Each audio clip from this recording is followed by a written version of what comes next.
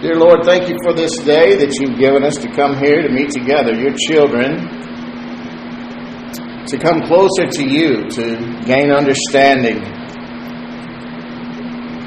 We thank you, Lord, for your word, for the anointing that breaks every yoke. And we just, Lord, ask that you touch every person that hears this message and you allow this word to take root and bear fruit in their lives. In Jesus' name, amen. Well, Monday is Memorial Day, right? I was thinking about that this morning. And we want to give thanks to all of our servicemen and women all around the world, all who are serving and all those who have served, and especially all those who have given the ultimate sacrifice. My grandfather was a great soldier. He was my hero. He was in the Battle of the Bulge and had a Silver Star and a bunch of other stars and stuff like that. Telephone pole shot out from under him one time. And he was my hero. But we want to make sure that we're doing our part, you know, and our part is in service to the Lord. And I was thinking about the scriptures that talk about that this morning. I just looked in 2 Timothy chapter 2, verse 4. I'll back up a scripture. Paul is describing to Timothy. He said, "Therefore endure hardness as a good soldier of Jesus Christ." He uses this comparison, and I think it's a good one, especially since Memorial Day is right around the corner. He says, "Endure hardship as a good soldier of Jesus Christ," and then he goes on to explain that no man that warreth, in other words, no soldier, entangleth himself with the affairs of this life, that he may please him who hath chosen him to be a soldier. So, Paul isn't saying that we're not to live this life. We have responsibilities. We have things that we have to deal with in this world. We have jobs. We have homes and families and pets, and all sorts of things that are not generally considered spiritual, I guess. He's not telling us to not take care of those things, is he? He's just telling us to put God first. That what Jesus taught us, seek ye first the kingdom of God and his righteousness, and all these things will be added unto you. I think many Christians have put the cart before the horse. I've got to go deal with all these things and gather all these things, and then I'll seek God and his righteousness if I have time. But mostly I'll seek these things, and I'll complain to God that he hadn't given me enough time to do the things that he's called me to do. And if I need some rest from all the things that I'm trying to do and to get, well, I'll just take that on Sunday morning.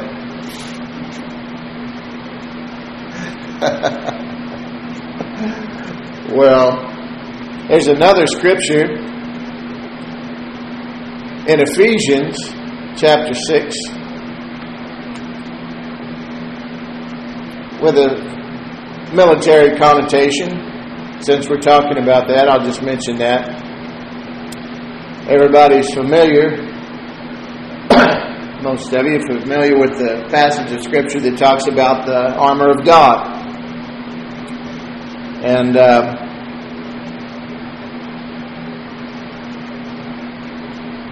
I'll just read this briefly. Ephesians 6, starting at the 10th verse, he said, "Finally, my brethren, be strong in the Lord and in the power of his might." Which is really what I'm going to talk about today, the power of his might, not our own.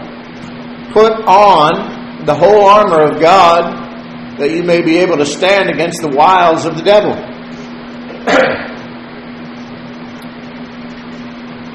I love that. the Lord is telling us, He's not just giving us a command. It's not do good, get good, do bad, get beat. Do what I say just because I want you to do it. No, He's saying do this, put on the whole armor of God, and here's why. So that you may be able to stand against the wiles of the devil. It's the devil that comes to steal, kill, and destroy. Jesus came that we might have life and have it more abundantly. Amen.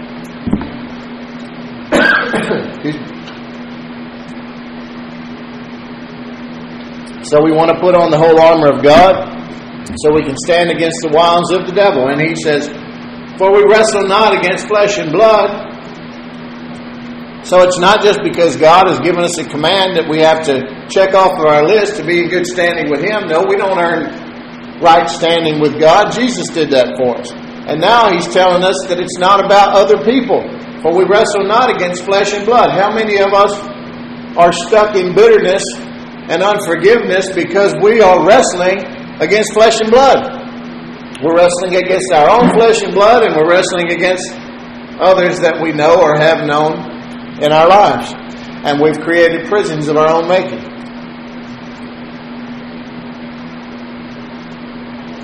Against the rulers of the darkness and of this world, against spiritual wickedness in high places. It's the devil and his demons who we are warring against.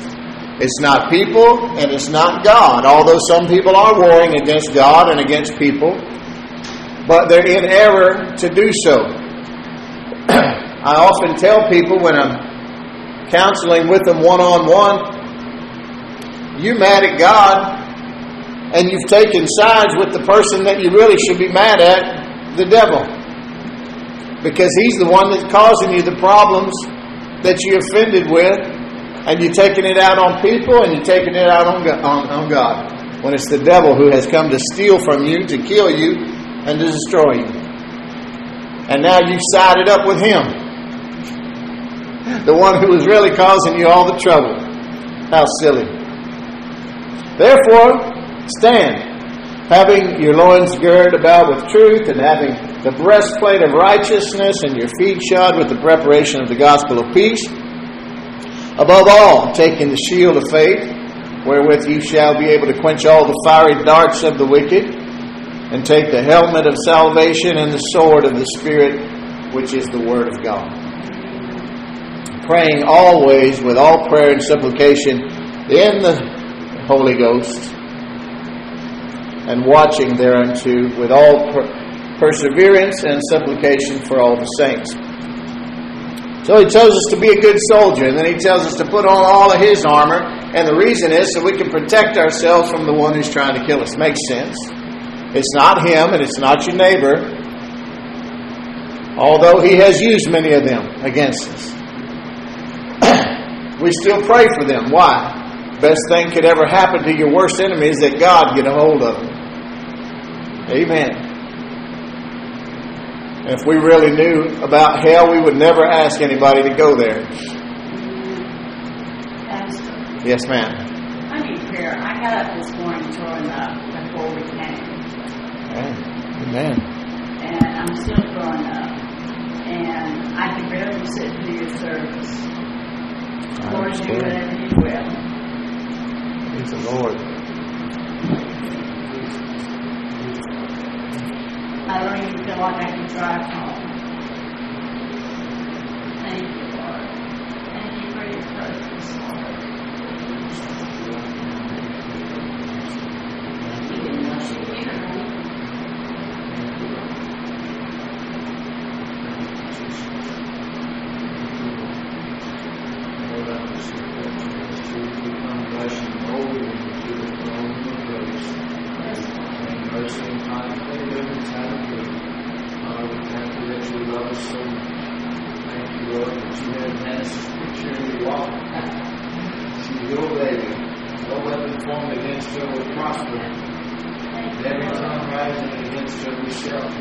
This is the inheritance of the children of God.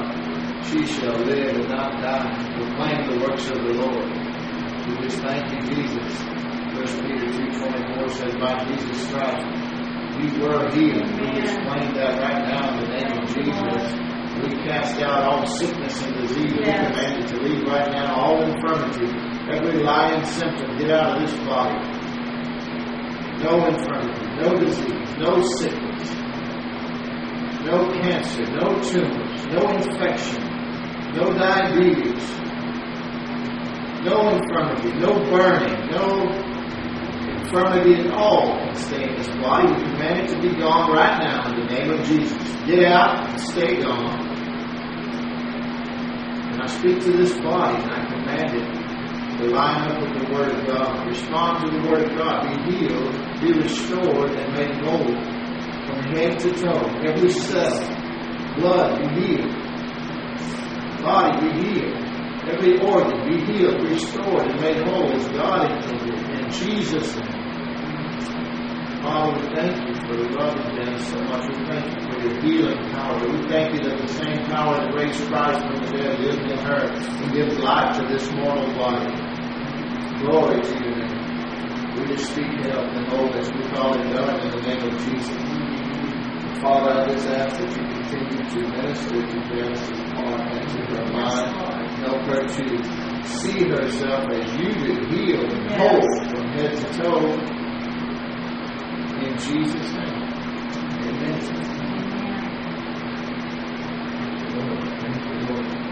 Glory to you. Hallelujah, Jesus. Thank you, Jesus. Thank you, Jesus. Praise you, Lord. Amen. So the Lord has called us into His service. We're talking about this because it's Memorial Day. He's called us into His service to be good soldiers, not to get tangled up in the affairs of this life. Not that we're not to live this life. Just don't let anything keep a hold on us. I tell people this when they go into big debt and when they make big choices that will tie them down to things instead of being free to do what God has called them to do. And He's told us to put on His armor. All of this armor is to protect us from the enemy's attempts on our life. And He has given us a great commission. When He was ascending to heaven, He called us to do something, didn't He? Matthew 28, verses 19 and 20, Jesus said, "Go ye therefore and teach all nations, baptizing them in the name of the Father, the Son, and the Holy Ghost, teaching them to observe all things whatsoever I have commanded you, and lo, I am with you always, even unto the end of the world." He has called us not to just go to church, not just to be baptized, not just to say a prayer, not just to be converted, but to be disciples. Be disciples of His Word and to spread the Word all over the world. And I think this is where the body of Christ is lacking, because most of the body of Christ looks just like the world. We're not walking in power. We're not walking in victory. We don't have the full armor of God. And we don't see ourselves as Christian soldiers, as it were. One of the hardest things for me to do as when I really got born again was to learn how to be a Christian soldier, to use spiritual warfare instead of basically hand-to-hand combat. We're used to using our mouths, our words, in a negative way, and other things, which I grew up in kind of a rough way, and I perpetuated that as I got older. And God showed me, you need to put down all the weapons of your warfare, all the things you think you know, and you need to take up this sword, which is the Word of God, and learn about all these other things, which I just laid out in the armor of God. And that was a hard thing to do, because it feels like you're losing sometimes, but you're not. The only time, Jesus asked the disciples to go out, heal the sick, and raise the blind and do all these things, preach the gospel. The only time they ever asked him to increase their faith was when he told them that they had to forgive an unlimited amount of times. Lord, increase our faith. It does take faith to forgive. Because, like I said, it feels like you're losing. But God said, do you trust me? If you'll trust me, yeah. In other words, it's unlimited. Yeah. If you get to that, come back and ask me again. I'll tell you to start over, right? Praise you, Jesus. We thank you, Lord. We thank you, Lord. Joshua 1:9, when he was giving Joshua instructions, he had taken over a big job from Moses, hadn't he? And Moses didn't get to take the children of God into the promised land. I believe that in the Old Testament being completely in type and shadow, picture of Jesus, picture of our salvation, picture of God's love, he was showing us that Moses, being a picture and type of the law, would never be able to lead anyone into the promised land. The law will never get us there. It had to be. Joshua's name is the same as Jesus, Yeshua.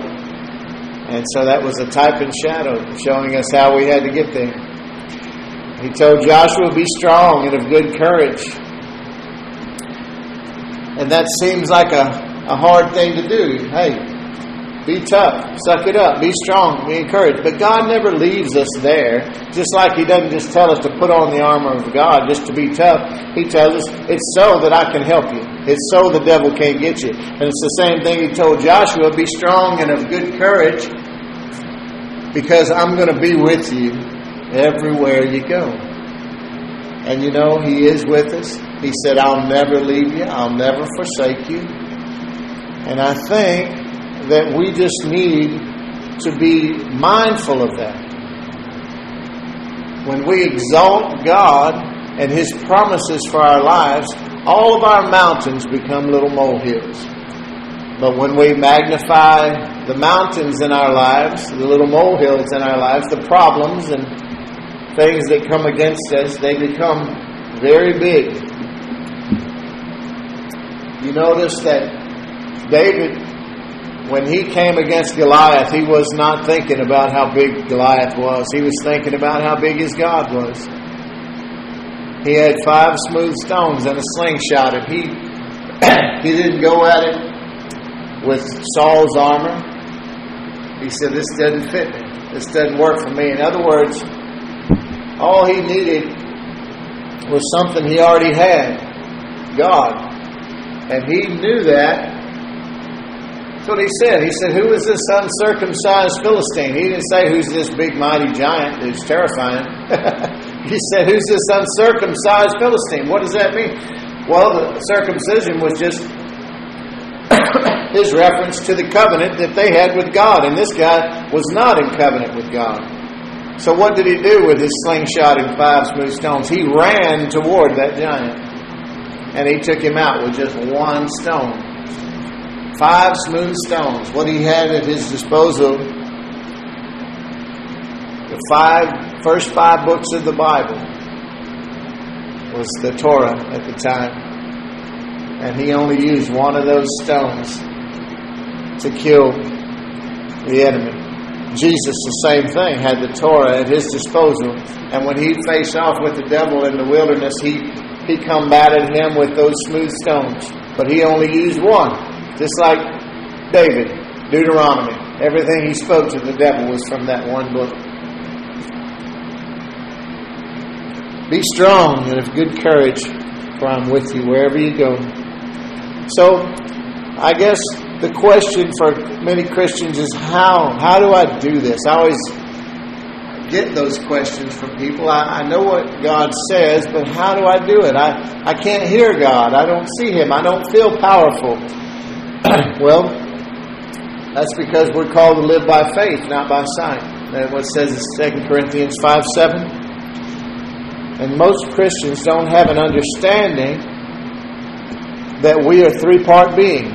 1 Thessalonians 5:23 says that we are spirit, soul, and body. Most people understand that they have a body. They're familiar with their body, and they believe that they have a soul. That's the part of them, that's where it ends for the most part. They understand that they have a mind, that they have a free will, and they have emotions, and that's our soulish realm. But the things of the Spirit cannot be discerned by flesh and blood, as the Bible teaches us. And John 4:24, when Jesus was speaking to the woman at the well, He says, God is a spirit, and those who worship Him must worship Him in spirit and in truth. The things of the Spirit, Jesus said, my words are spirit and they are life. So the Word of God is spirit, and the Holy Spirit is spirit. And that is how we learn to identify with our true identity in Christ. Through the Word, with the help of the Holy Spirit of God. We cannot discern our true spiritual identity with our emotions, our mind, our feelings. And people identify, especially in this culture, with their emotions and their feelings more than they do their true identity in Christ. That's because they're not aware of the spiritual realm. And plus, anyone who hasn't truly been born again, which is all of the world and a large part of what calls itself the church, so they cannot discern spiritual truths because they don't have a born-again spirit. So their corrupted spirit, which still belongs to Satan, cannot discern the things of God, and they certainly can't with their flesh. So they identify with their emotions and their feelings. But these things can oftentimes lead us astray. Praise you, Jesus. God says in 2 Corinthians 5:17, if any man be in Christ, he is a new creature. Old things have passed away. Behold, all things have become new. Well, it doesn't take long. When you get truly born again, you might come off of a little bit of a spiritual or emotional high at first. You know, you might have got a tingle or goosebump and had a great experience with the Lord, but then almost everyone that I know, they go into a place where they're like, well, what's going on? I don't feel anything. I don't feel different. They look in the mirror, they see the same imperfections that were there before. They know that their mind is still not quite right. They got some thoughts and some thinking they shouldn't have, maybe. And yet the Scripture says all things have become new. So this is where it's imperative. So what do? I guess it didn't work for me. Well, it did. If you truly believe that Jesus is the Son of God and that He was crucified for your sins, He raised from the dead, and He lives today, and He's coming back for us, then you confess that with your mouth, you believe it in your heart, you're saved. And so you're okay. But what you have to do now is you need to get into the Word. You have to put all this seed of this Word inside of you, and then the Holy Spirit will begin to remind you of all the things that Jesus has said. Jesus is the Word made flesh. Amen. And then you'll begin to identify. You'll begin to be so filled with the truth that you can't stand the lie anymore. And then you'll begin to learn to bounce everything, all of your choices, all your decision making, off of the Word of God. If it doesn't line up, then it won't bear witness with you. And you'll learn to go to God. When you make mistakes, you'll learn to run to God instead of away from Him, because Jesus has already paid for all of your sins, past, present, and future.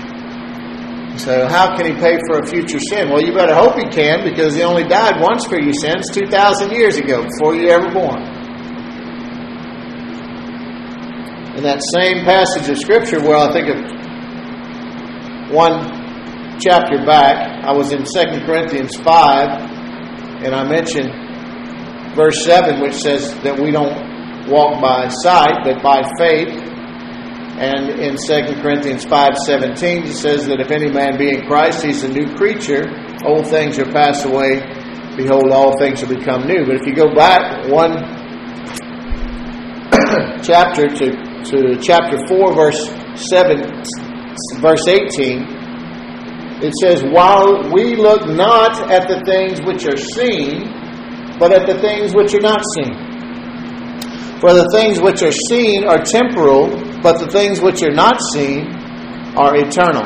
So he's telling us not to keep our focus on natural things. And of course we're walking around, we see natural things. He's saying not to just to close our eyes and not pay attention. But he's saying magnify the things in your mind and your heart that are spiritual truths, that are unseen, but they are real just the same. More real, as a matter of fact, than the things that we can see. Everything that we can see was created by the things that we can't see. Amen. And that's what a good example of this is in 2 Kings, when Elisha had been getting words of knowledge about the enemies of God, and the enemies of God found out about it and sent an army to get him. I'm just trying to summarize to cut short to the quick on this. But his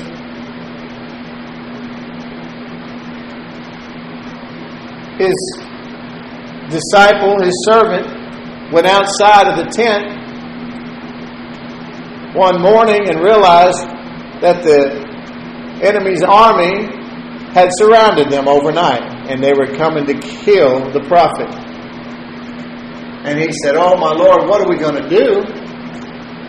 And Elisha told him, "Don't worry. There's more for us than against us." There's no evidence that Elisha saw the army of God. He doesn't say that he saw them. He may have. But he wasn't living by sight. He was living by faith. And he knew that God was for him and not against him, and that God had armies in his employment, and that while he was in service to God, these physical armies would not be able to harm him. The boy must have thought Elisha was crazy, I'm sure. So Elisha said, "Father, please open his eyes so he can see." And he did.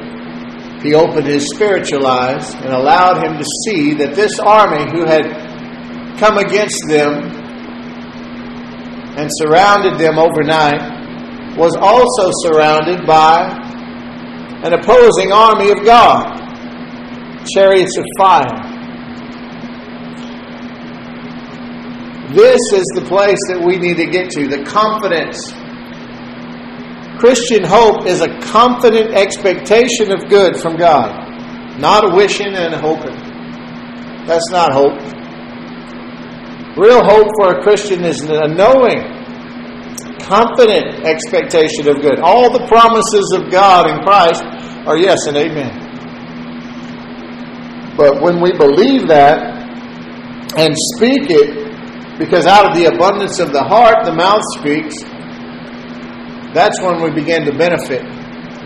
Because we're spirit, soul, and body. And if you could just see these as three circles that are kind of linked together, but the spirit circle, the soul circle, and then the body circle. And the body and the spirit soul circles are not linked.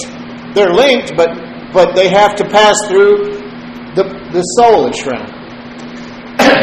The soul, our mind and will and emotions, are the conduit for us to get the things that are true in the spiritual realm into the physical realm, where we can utilize them now. In our bodies, in our finances, in our relationships, in this life. They're already on account, so we're not praying and hoping to get God to do something. He's already done it all. It's already on account for us. And in our spirit, we have the very mind of Christ. The fullness of the Godhead dwelling in us. We don't have to pray and get a get a prayer up above the demonic forces that are over an area. We don't have to get a prayer passed right here, because the kingdom of God is right here in our spirit. And it's perfect and holy. 1/3 of our salvation is complete, sealed with the promised Holy Spirit of God. Amen. Incorruptible for all time.